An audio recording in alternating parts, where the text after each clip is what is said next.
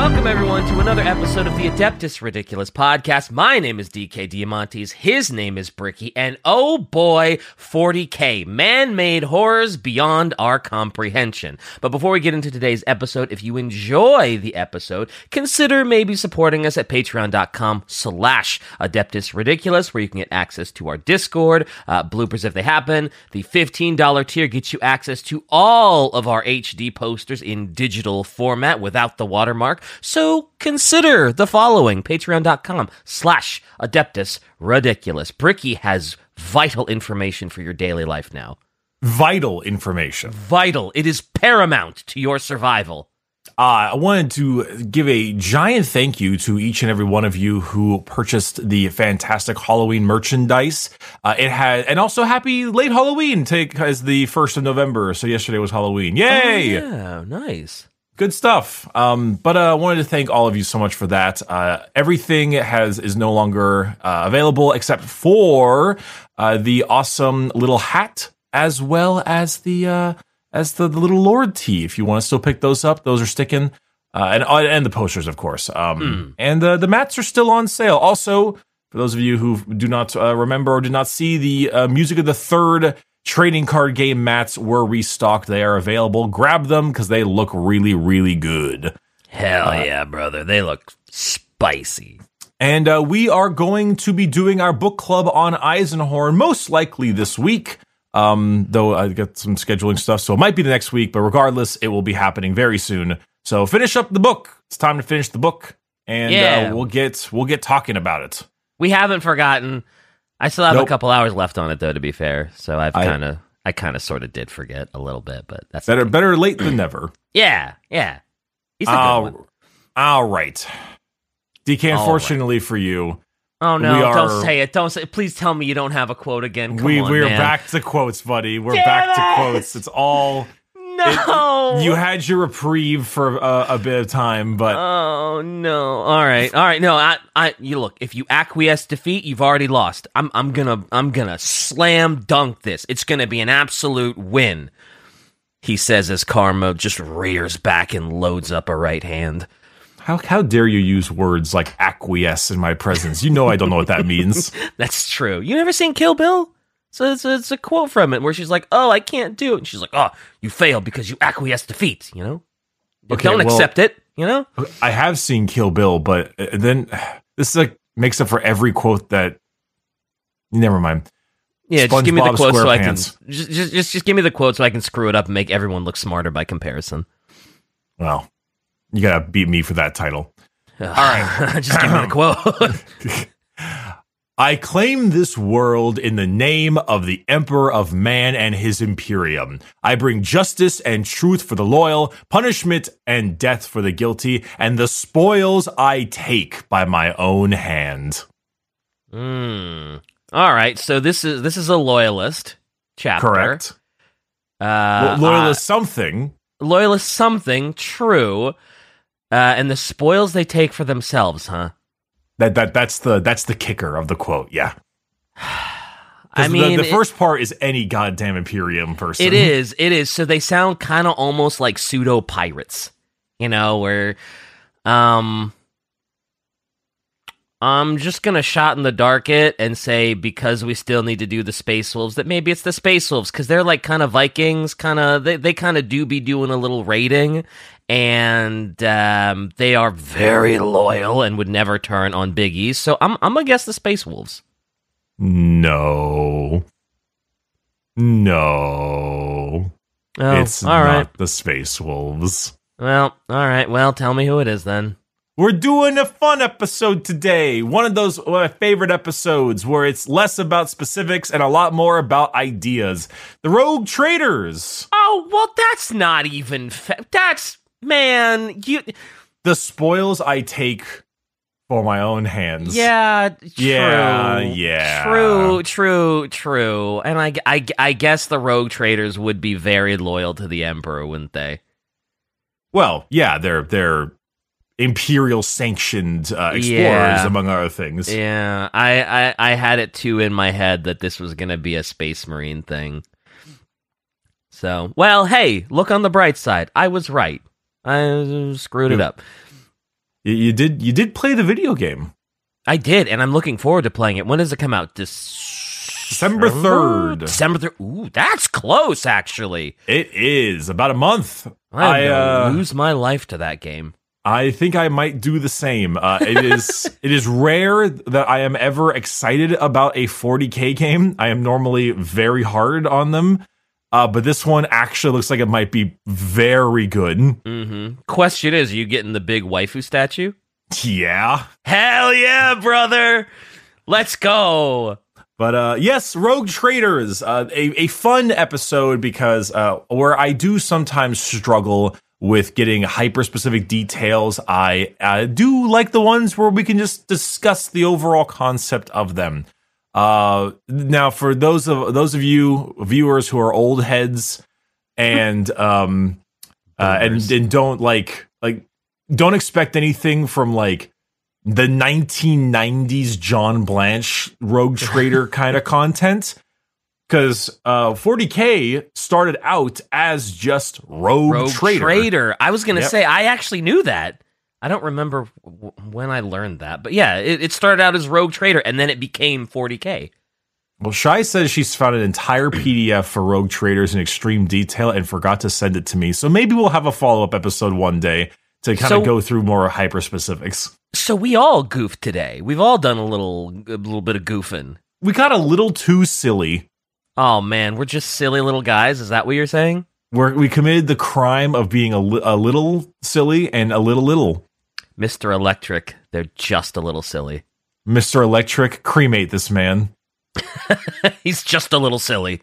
But anyway, yes, so the Rogue Traders were actually one of the way OG first edition things. If you'd love to, I mean, look at this artwork, just like, oh, oh yeah, dude. That is peak old GW.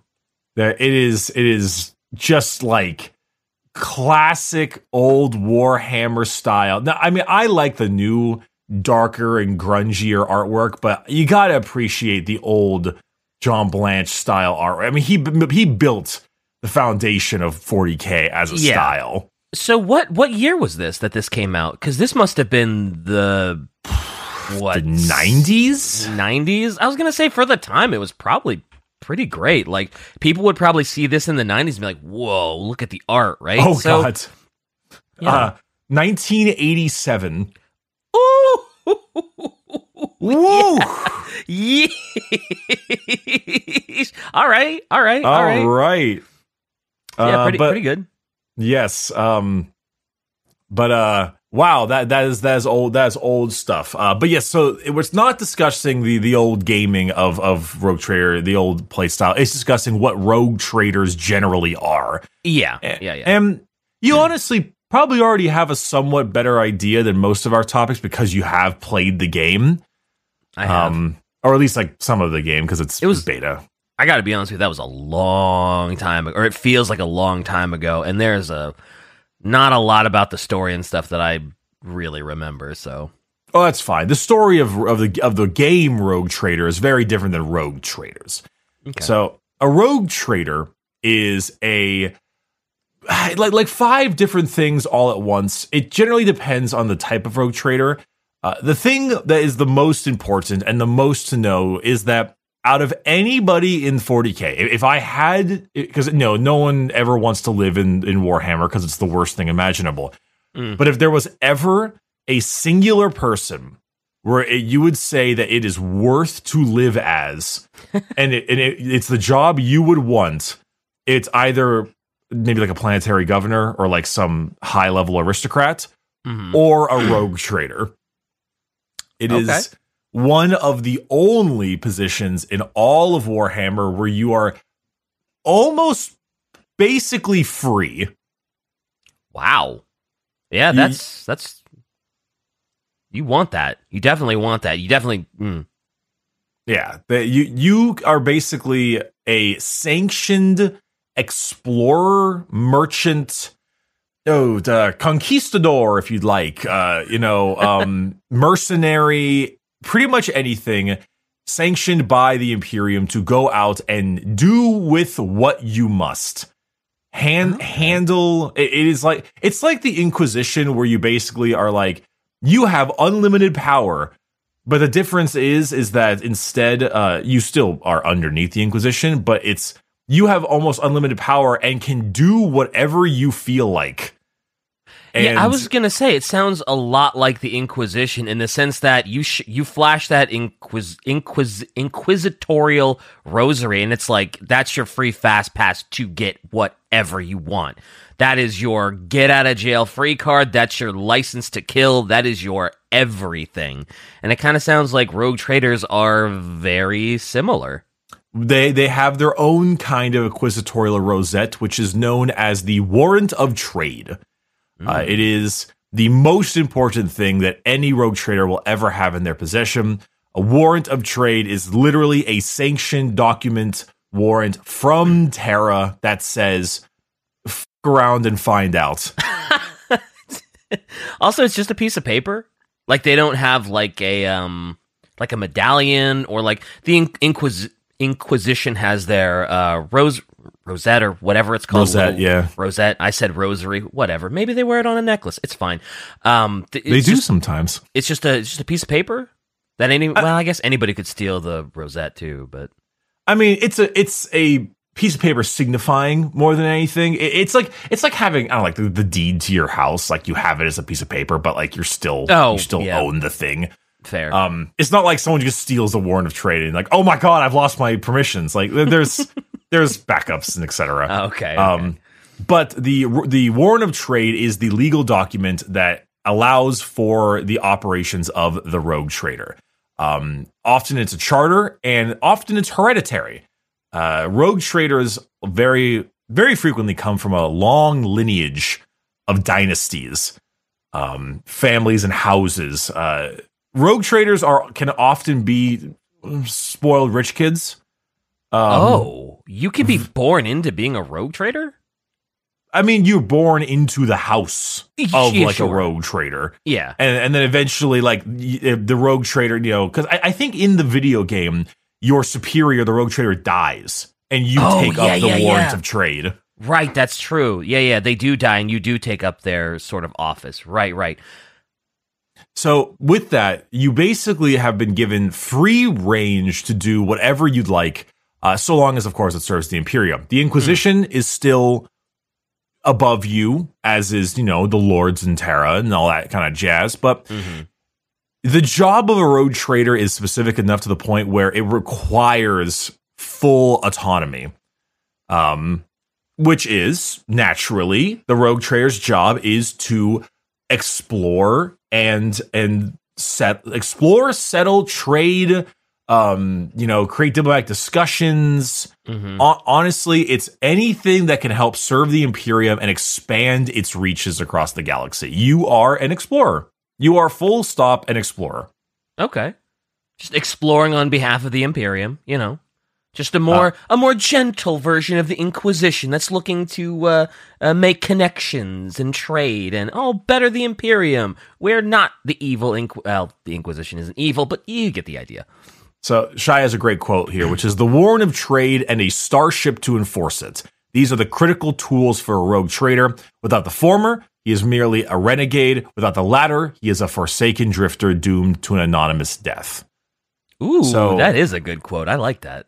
You need both. And I mean, we all are Mass Effect heads in here. Yes, sir. Yes, sir. A Spectre is not too far from the concept. Obviously, you do more, but like the Spectre is more of a Council's military mercenary.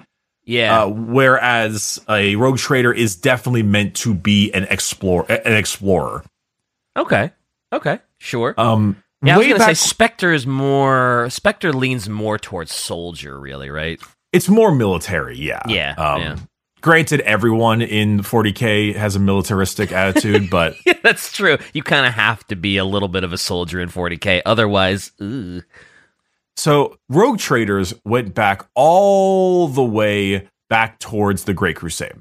And the reason for rogue traders was basically a scouting individual. Big E had a giant fleet of Mechanicus and Astartes, and they needed to go there, but to a place. But obviously, as is the problem when you are having enormous amounts of troops and ships, the logistics take a long while. You go slow.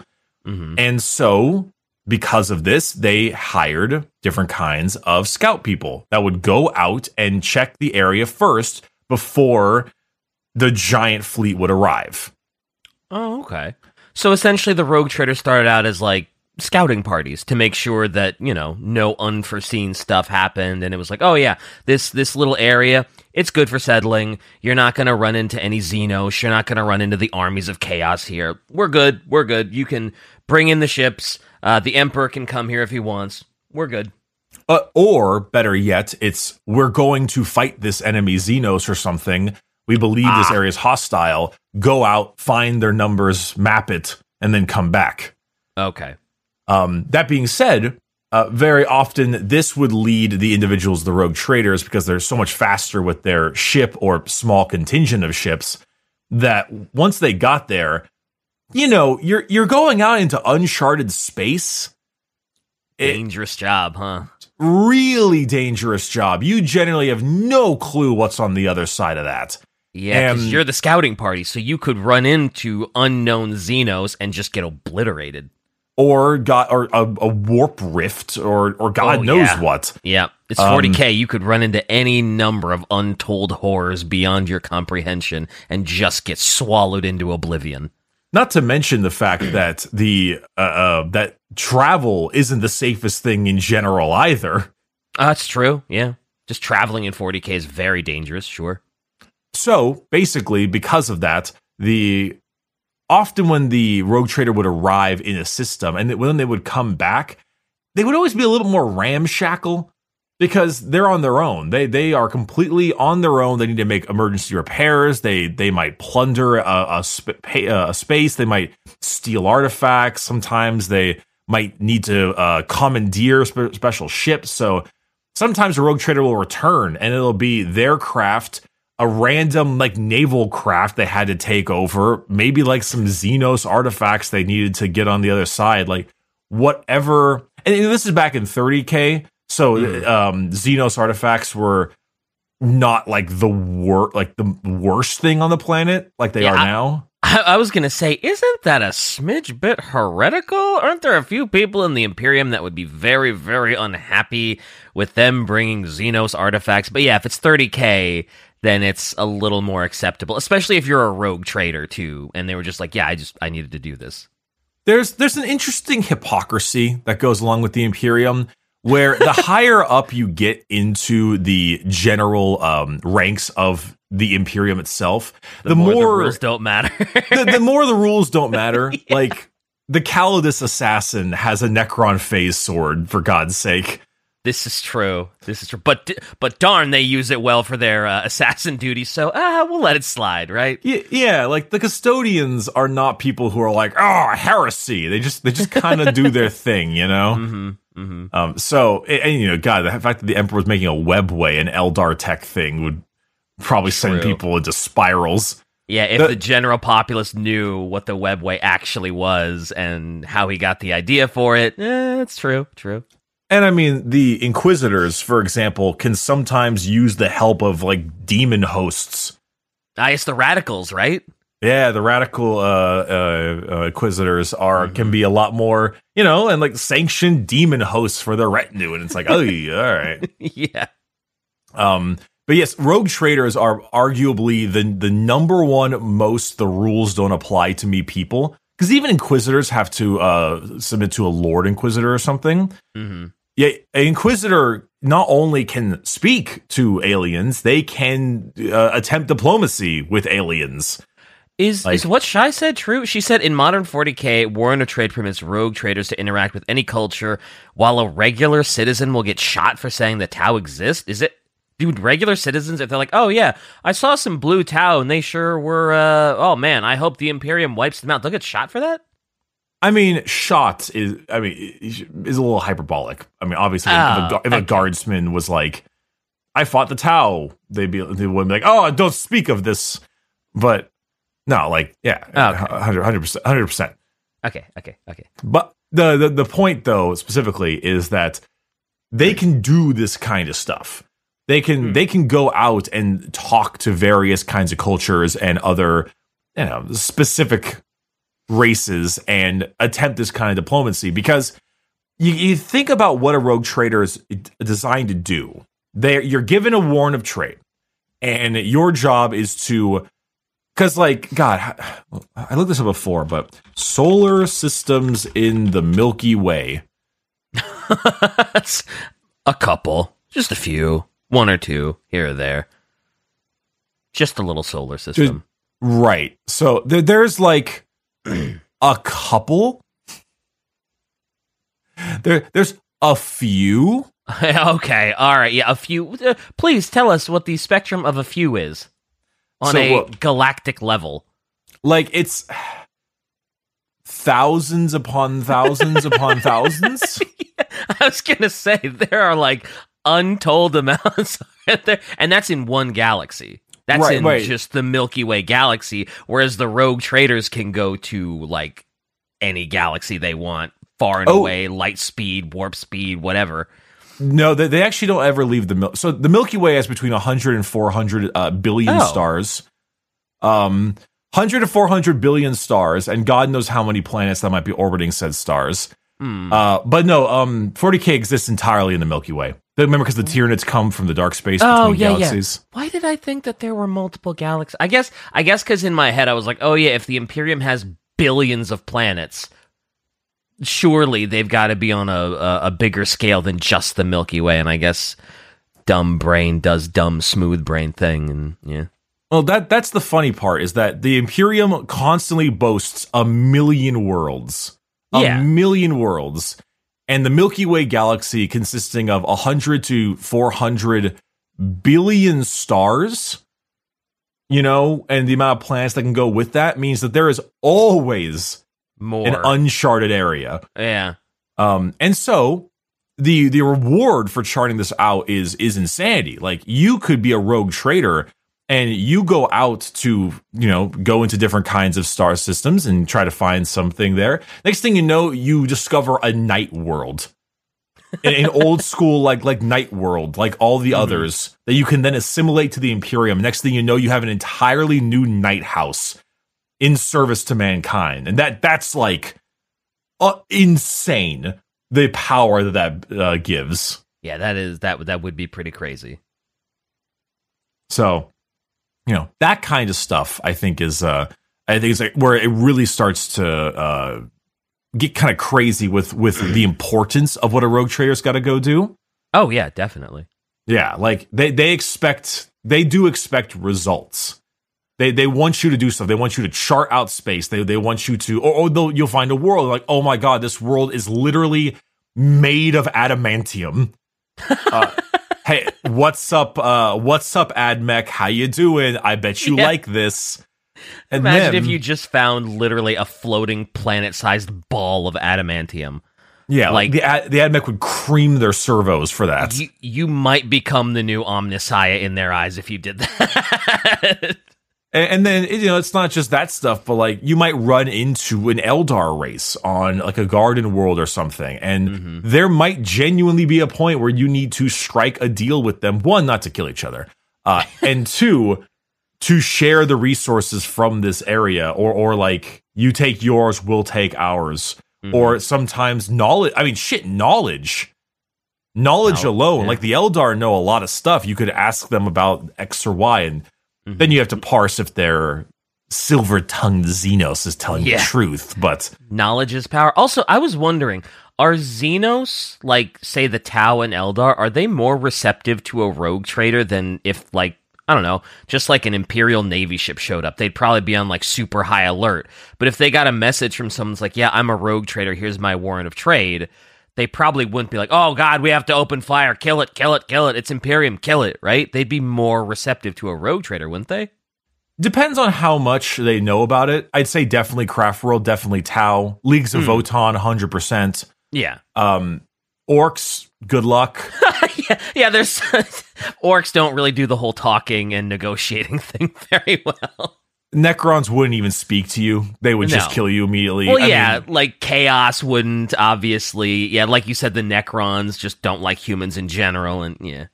I mean, orcs do work with rogue traders sometimes, but normally whatever the rogue trader gives them, the orcs then turn on them, because that's just what orcs do. Oh, right, because you told me a story about like there were orc mercenaries that would work with the humans, and then as soon as the job was done, they would immediately turn on the humans or something.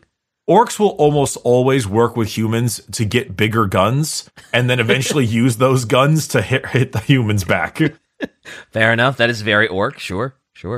Yeah, it's very classic orc life. Gotta get that big shooter. But, there are all kinds of other possibilities that can come with it, like worlds for settlement is always important. A habitable world that can now, have new colonies. There's exploration is a huge part of it, but there's also just the mercantile stuff, because there's like port cities in random locations of just regular ass humans or fancy planetary governors. And that fancy planetary governor may have found the funny green box. And the funny green box is actually like a Necron hollow field that makes it so that if anyone shoots anything at you, you can teleport away and be amazing at everything. And it's like, well, hello, I'm Mr. Rogue Trader. I would like to buy your funny green box because that is so good. Yeah, that is tech you definitely want. And at the very least, even if you don't plan on using it, it's like, well, now someone can't use this against the Imperium, and we can at least safeguard it and, put it under the Golden Throne and make sure it's well guarded. Not to mention, a rogue trader, as someone who hails from a lineage and as someone who hails from a dynasty, is very concerned with getting really rich. They are traders after all, so you gotta make a little money too, sure. Rogue traders care a lot about being fabulously wealthy. They want the fanciest strips, they want the most gear, they want the coolest artifacts, and they want everyone to know about them. How many rogue traders get a little too greedy and a little too big for their britches and maybe go a little corrupt? Oh, that happens. I was gonna say it probably happens kind of often. Maybe how many really honest and good rogue traders are there? Well, so Shai makes a good point. When you find something really rare, do you give it to the Imperium or do you keep it to yourself? Like, do you utilize this thing for yourself? And in a sense, you make a good point, but if you're a rogue trader and you start going out into uncharted space, if you're not up for the task, you'll be dead right quick. You'll be dead in a couple expeditions, maybe. Rogue traders worth their salt are good at their jobs, even if they are wealth-seeking assholes. Yeah, they kind of have to be. I guess it's another one of those jobs where, if you're an old rogue trader, you're probably pretty scary because you have seen untold horrors in your long life, and that you're still alive to talk about it is, you're probably a pretty skilled person. Do you remember that guy we talked about in the Blackstone Fortress things, Janus Drake? The guy with the cool eye patch, or the monocular and the beast wrapped around his back? Yeah, actually, I do vaguely remember that. Sure, yeah, and he was documenting all the weird and crazy things, right? Yeah, he was documenting all of the crazy Xenos he saw on the Blackstone Fortress. Yeah, and wasn't the pelt literally one of those crazy things that he found and killed or something? Yep, because he hunted the big game, and he himself had a crew on his team. Remember? Oh yeah, he did. Also, such a cool pelt. It is a really cool pelt. Damn. The guy looks really awesome, but he himself, like most rogue traders, are super greedy assholes, but they're also really competent. It's the kind of guy who talks the talk and walks the walk. Ooh, scary combination. So, for example, he himself, you look at his drip, for example. He's got this cool pipe and everything, but he has this fancy-pantsy, Force laser sword I think that little monocle is actually like a laser beam as well. Tons of times the rogue traders have digital weapons, as in the little finger rings that are lasers and stuff. I still can't get over literal digital weapons. Digits. It's their digits. It's a laser in their finger. I can never get over that. This lady is actually pretty cool because she has a laser rapier, like mono thing like that. And look at the drip. I mean, goddamn. Whoa, she is so cool. Oh my God. Yeah, like that is the kind, like that little flowy thing of silk is probably some Eldar Maiden World export silk or something that costs like a regiment of guardsmen to buy. Whoa, that is look, that's got to be peak drip. Like it doesn't get a whole lot better than that. It's really cool. Agreed. That rapier's really sick too. Oh yeah, the little laser rapier. Yeah. Oh my God. Sheesh. So while they are servants of the Imperium and all that stuff, they want to get theirs. Like that adamantium ball I mentioned. It's like, yeah, Admech, you are going to pay me for the location of it. Yeah. And handsomely. Yes, I will receive a handsome reward for my various deeds, and I also expect to be put in like a local paper, and everyone will know about how great I am. They might give him a literal planet for that. They might just be like, "Yes, this planet is now yours. Congratulations. This is planet you." He can't really be sedentary though. Being nomadic is a thing that traders just do. Yeah. But that kind of goes into the different kinds of traders there are. A lot of them tend to specialize in a certain part of their field. There's the one that Shai posted up a little bit, the really wide dude with the big sword and the red and the gold. Oh, yeah. He is will be like a scoundrel. The rogue. No, certainly not him. Scoundrel? No. He looks so upstanding and genteel. He is the classic like Han Solo scoundrel. He gambles, he drinks, he tries to turn every situation into his own gain while still serving the Imperium. Okay. So, he might be the kind of guy who goes to a planetary governor and tells him, play me in a game of cards if you're so damn cool, and if you lose, I get to take your best bodyguards for my ship. Ooh, and then he swindles and cheats at the card game.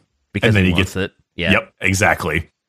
There's the Merchant Prince, which is a fun archetype. It is not through violence or anything, but entirely contract. Okay. All about making contracts. They are the logistic rogue trader. They supply lines. They do deals. They're a little close to mafia boss sometimes.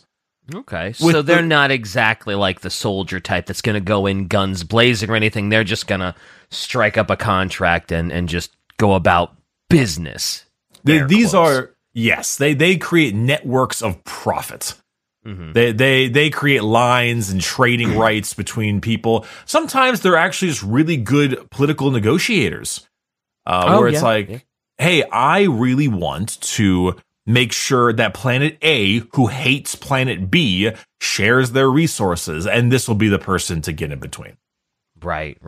And I imagine since they're always writing up contracts, they would naturally be very good at negotiations, and maybe making negotiations tilt a little heavily in their favor. Sometimes the best contract is the one that's forced to be signed. Well said. That sounds like a quote actually from 40K. It does, doesn't it? Yeah, that sounds like something a 40K person would 100% say. You have the Explorer, which is the most self-explanatory. They are the simple, it's fun to push the boundaries of the Imperial space. I want to see what's there. What's next? And probably the most dangerous job for the rogue trader to have. One of the most difficult. Yeah. Going into the unknown in 40K when the warp exists and the Xenos exist is a tricky proposition. aliens, alien beasts, all kinds of nightmarish things out in the middle of nowhere. Literal gotta be, nightmare space popping up out of nowhere. Not to mention, you got to be really good at sharding, because if you're spending all your time popping in and out of the warp, you got to make sure warp travel is acceptable. That the tides of the Sea of Souls aren't going to really cause you problems. Yeah. There are some other interesting ones, though. Now, granted, this is the Imperium, and some rogue traders are missionaries. Their job is to send out the imperial truth and allow for the God Emperor of mankind to be prolific proficient, prolific, whatever, everywhere. Yeah. The ubiquitous God Emperor. Yes, establish the religion in places they may not have the religion. An old human settlement far away from the Imperium, and they need to be brought the gospel. Yes, of course. Every rogue trader is a silver-tongued devil, but the missionaries are often the same, but with a bit more of a zeal to them. Gotcha. I was going to say, you would think every rogue trader would be a little bit of a missionary trying to spread the good word of the Emperor, but I guess that's sort of the main appeal of a missionary, right? Like, they'll do all the trading and stuff, but it's like the main thing is like, no, spread the good word. That, and they also will refuse to work with Xenos very often. I guess that makes sense, yeah. Then there's the diplomat. The one who is all about relations. Less about the merchants side of things, but just making sure everyone is on the same page and happy. They often consider themselves to be the most pragmatic and will work with Eldar and Tau and the like very often. Well, they are diplomats, so they probably would have to. Some have gone as far as to earn such amount of trust that they have stepped foot on the craft worlds of the Eldar before. Wow. That's kind of a big deal, isn't it, for a human to step foot on a craft world? It's enormous deal. The Eldar do not like when that happens. So I was going to say, you have to have an absolutely, insane level of trust with the Eldar for that one. Damn. What, both sides. What could you possibly do to, even gain that kind of trust? Hey, there is a galaxy of horrors. Who knows? You could have assisted them fighting off chaos. You could have traded important resources. Who knows? There is always a soul stone that you found and been like, hey, you might want this. Yeah, you never know. And then lastly, the last one is the most humorous, I'd say. Some rogue traders just fall off the deep end. And they become absolute psychopaths. Now, yeah, I could see that, because it's no matter which one of these you're under, it's a tough job. And I'm sure you are prone to a little bit of the old psycho. And so sometimes they'll just want to do their own thing. I really want to go and this planet I am going to take over because it's an old feudal world and they have no resources to defeat me. So this is now my planet and I am going to be king here. So what you're saying is they're a rogue trader? No, not necessarily. They're still sanctioned. Okay. Right. I mean, look at Inquisitors. True. That's true. Inquisitors very often go off the deep end and nobody knows about it until it's like, oh, that's chaos that you've cited. Oh, well, gee whiz, now we have to do something. That's true. They can be considered renegade rogue traders, but if you're still bringing stuff back to the Imperium, one bombed world isn't much. I love how just cavalier we are about, one bomb world, not a big deal. As long as you're still supplying the Imperium with goods. What's one lost world? Fine, have your little kingdom. Hey, sometimes those rogue traders will just, yeah. Yeah, it's 40K. That's not even the craziest thing that would ever happen, right? No, God, no, not in the slightest. Not even remotely close to the worst thing that could happen. So, for the most part, that's kind of the different ways rogue traders tend to make their way. There are like other variations, and to an extent, they all kind of bleed into each other a little bit. A diplomat and a merchant prince, and could be also a smuggler and explorer. Like they're all very flamboyant personalities. So they could all become God knows what. Like you don't necessarily, as a rogue trader, have to fall into just one of these categories, right? Oh, yeah, no, definitely not. They all bleed. Just sometimes you might specialize in a certain one because it's just more fun that way. Yeah, sure. There's actually some rogue traders that you can have on the tabletop. They're a bit of an older minis, but they were called the Elucidian Star Striders. Ooh, what a name! They were pretty like cool. that. They're an interesting. Their minis are a bit old, but they were contacted by Gilliman after the Great Rift, and to find new non-corrupted worlds for the Imperium to colonize. And immediately, the main rogue trader, her name is oh my god, so difficult. Elucia Vane, because Elucia Vane was like, first off, how much will I be paid? And then she agreed. Took a small fleet of ships and started searching for new worlds. They had a problem with the Geller field, and Nurgle took them over. It was like a little smaller mini game where you play as the Nurgle and then the rogue traders and stuff. Ew, that's no fun for them. But for the most part, it's kind of neat to see all of the interesting, like, quasi gear they all have. Okay. For example, the rogue trader herself has a giant, like, green feather on her head. Here's the picture. She's the one in the center.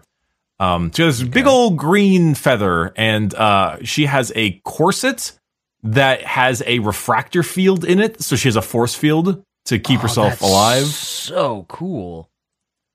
Very flamboyant. I believe she has a Dark Age of Technology pistol as well. Old school, just really high-powered pistol. Mm-hmm.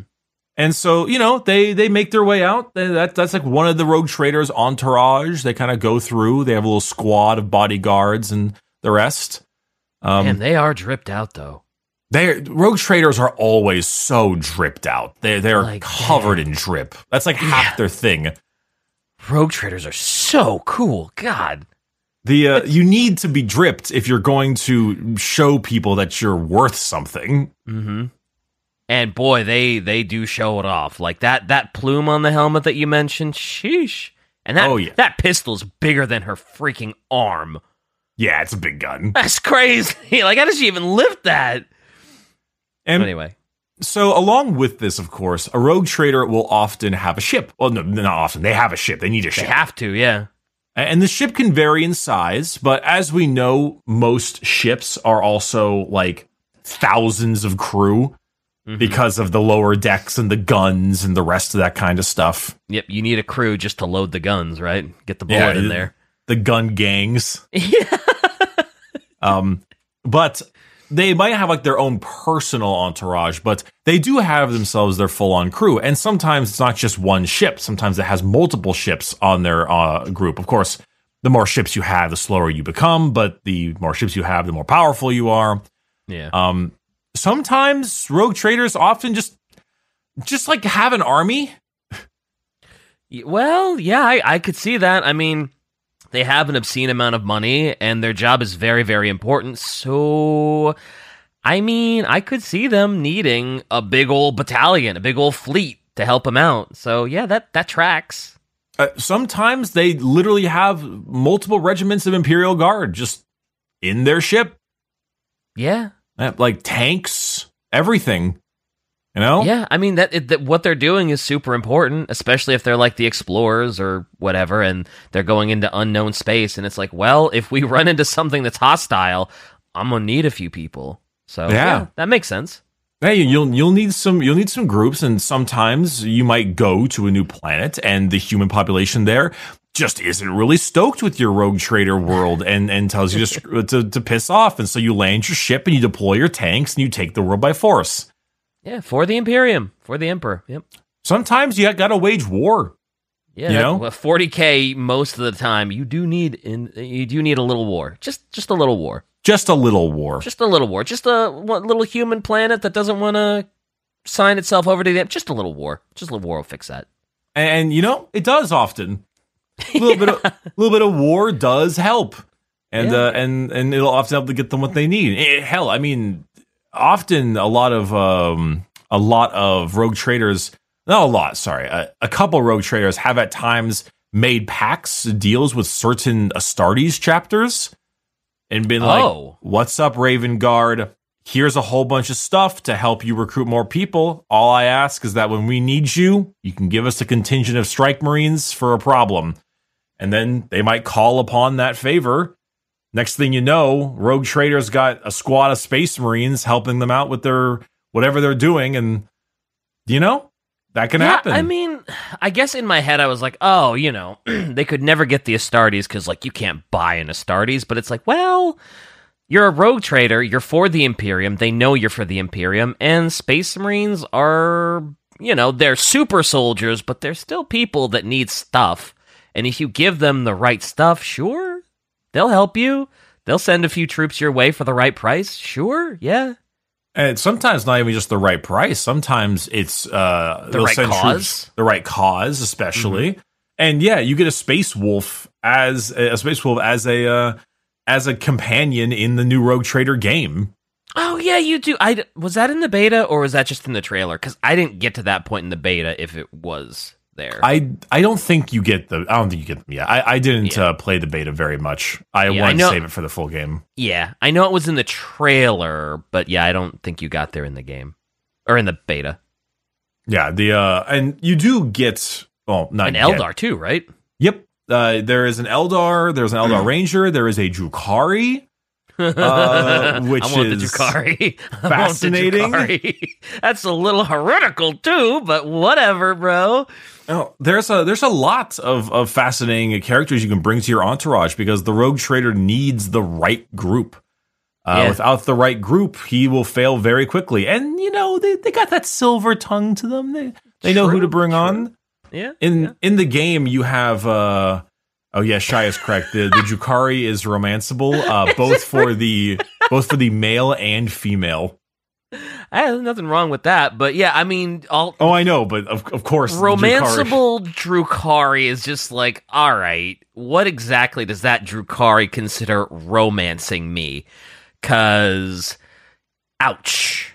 I have heard that it is a little screwed up.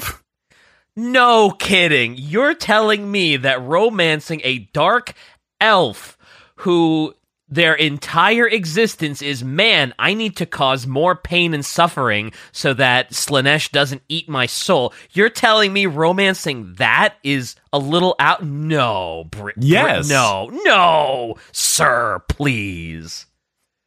At this time of the year, at this part of the country, localized entirely within your kitchen. But no, the general, you know, look at the game in general. The retinue of characters is what? 2 Eldar, a Space Wolf, a Sister of Battle, an Astropath, an unsanctioned Psyker, an Imperial Navy general or admiral, a sanctioned Inquisition Psyker, and like a tech priest. It's far and wide. It really is. Who you have on your team is entirely what will they listen to you? Can you control them? And how helpful will they be?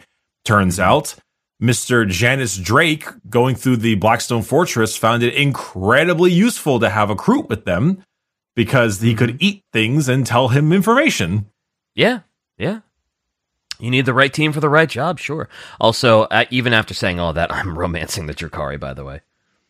Oh, God damn it. 100%. The Sister of Battle is not romanceable, which that kind of makes sense, actually. That kind of makes sense. It's very unfortunate, but I'm gonna go hop onto the Astropath. No, there is really. You're not gonna find a mod? Come on, it's on PC. There is a what is it? There's like a smuggler scoundrel lady who I think is kind of neat. So I'm gonna go there. Okay. Sounds good. I'm really looking forward to that. Yeah, that's game. her. Yeah, she looks cool. Got the robot arm and everything. All right. Okay. Well, I mean, you've convinced me a little bit that maybe there are other ways other than the Drukhari. You know? Have I? Well, no. But whatever. You're gonna bang the Navigator. I know you are. I mean, so look, I literally don't even know what the Drukhari looks like. I'm just saying that because I don't know. It sounds funny and it sounds weird and all that. He looks pretty cool. Yeah, he does look pretty cool. But I don't know. The Ranger looks pretty good, actually. I don't know. All right, we'll see. We have until December to figure it out. When you get to your 100-hour playthrough and you make your decision, we'll figure it out. Yeah. But anyway, so I guess last but not least is a question: where do rogue traders come from? And there's a lot of places. There are obviously it's a lineage, of course, but not every rogue trader is a lineage. Some rogue traders come from or are newly appointed. Okay. Often you might get a planetary governor or an imperial commander that's just like, this person handled this planet so well that they are going to go off and go do it more with other planets and stuff. Okay. You might have, say, a really high-ranking member of the Imperial Guard who is just fantastic service as a Lord General and is making their way into newer and more interesting aspects of the service. Mm-hmm. There's the Navis Imperialis, which is the classic Imperial Navy. This one is unsurprising, as being good in on a naval ship is a major trait of being a rogue trader. No kidding. Administratum, sometimes. Oh, yeah, for the contract stuff, Administratum would probably be very good for that, sure. Yeah. High-ranking merchants in merchant worlds, also a possibility. Rogue trader, the interesting one is often the Inquisitor. This is a bit of a rare one, because Inquisitors are often above and have their own stuff like rogue traders do. I was going to say, is that like if an Inquisitor does something bad, they get demoted to Rogue Trader until they can prove themselves worthy of being an Inquisitor again? You're almost there. It's more of a higher ranking one giving them the warrant of trade as a way to remove them as a possible rival. Inner politicking 40K stuff. So it's a scumbag move on the part of the Inquisition to that's kind of big brain, actually. It happens more often than you might think. A lot of higher ranking members in the Adeptus Terra might do that because giving someone a warrant of trade is basically like, here's your paper, you are now legally obliged to fuck off. So you're telling me if an Inquisitor was given a warrant of trade, like, then immediately, it's like their status is immediately like, nope, you're not an Inquisitor anymore. You have to be a rogue trader. Turn in your rosette? Most likely the people who give it to them are above them, like a High Lord of Terra, maybe, or something. Right, sure, okay. So, yeah, like, if they get it from someone above them, a Lord Inquisitor or a High Lord of Terra, then yeah, like, sucks to suck, but here you go. So if one of them are just like, oh man, he's rising up in the ranks a little too quickly, my position is at risk, they could just do that and be like, I'm fine again. Pretty much. What sometimes. A dick move. The inner politicking of 40K is astronomical. That's fair.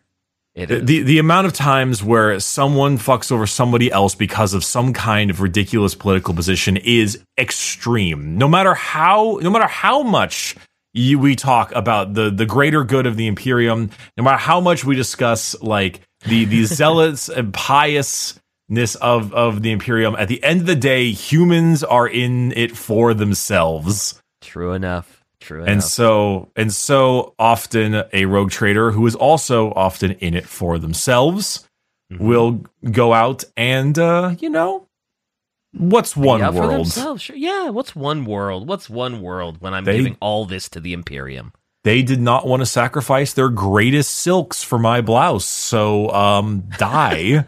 Do you think a rogue trader's ever done that? Like, you wouldn't make me a dripped out outfit? Bomb them. Absolutely.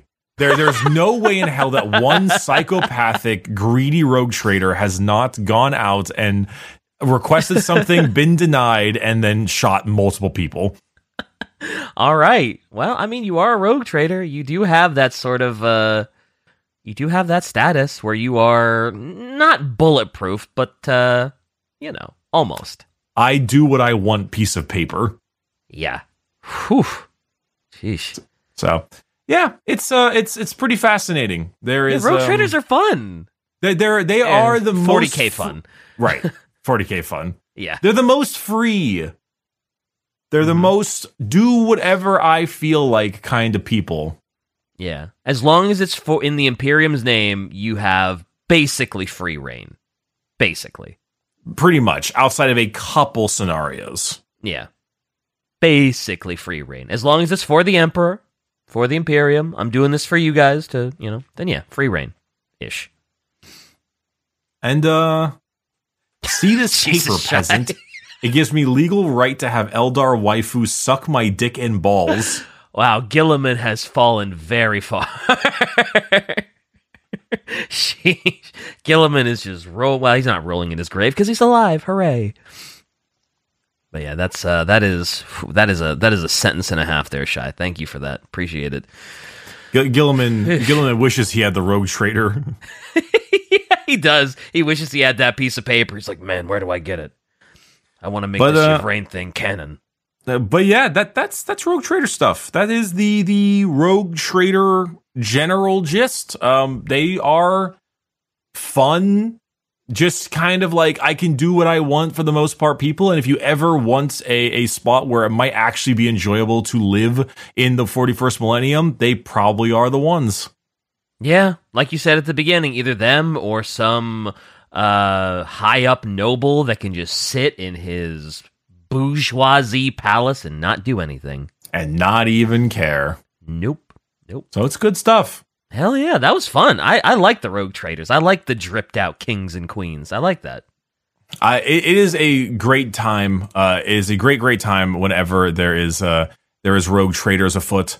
I find them to be relatively nice, a nice change of pace considering what normal Warhammer is like. Yeah. Thankfully, this one didn't involve anyone horrendously turning into a chaos puddle of tentacles and mouths to suffer for literally all of eternity. Well, yet. Yet, true. It could happen to them. One wrong traveling, Yeah, chaos doesn't really care about your warrant of trade. No, they really don't. They can't even read. They're like Dorn. Who cares? God damn it. All right, I'm gonna go take this piece of paper to Gilliman and tell him to sign it.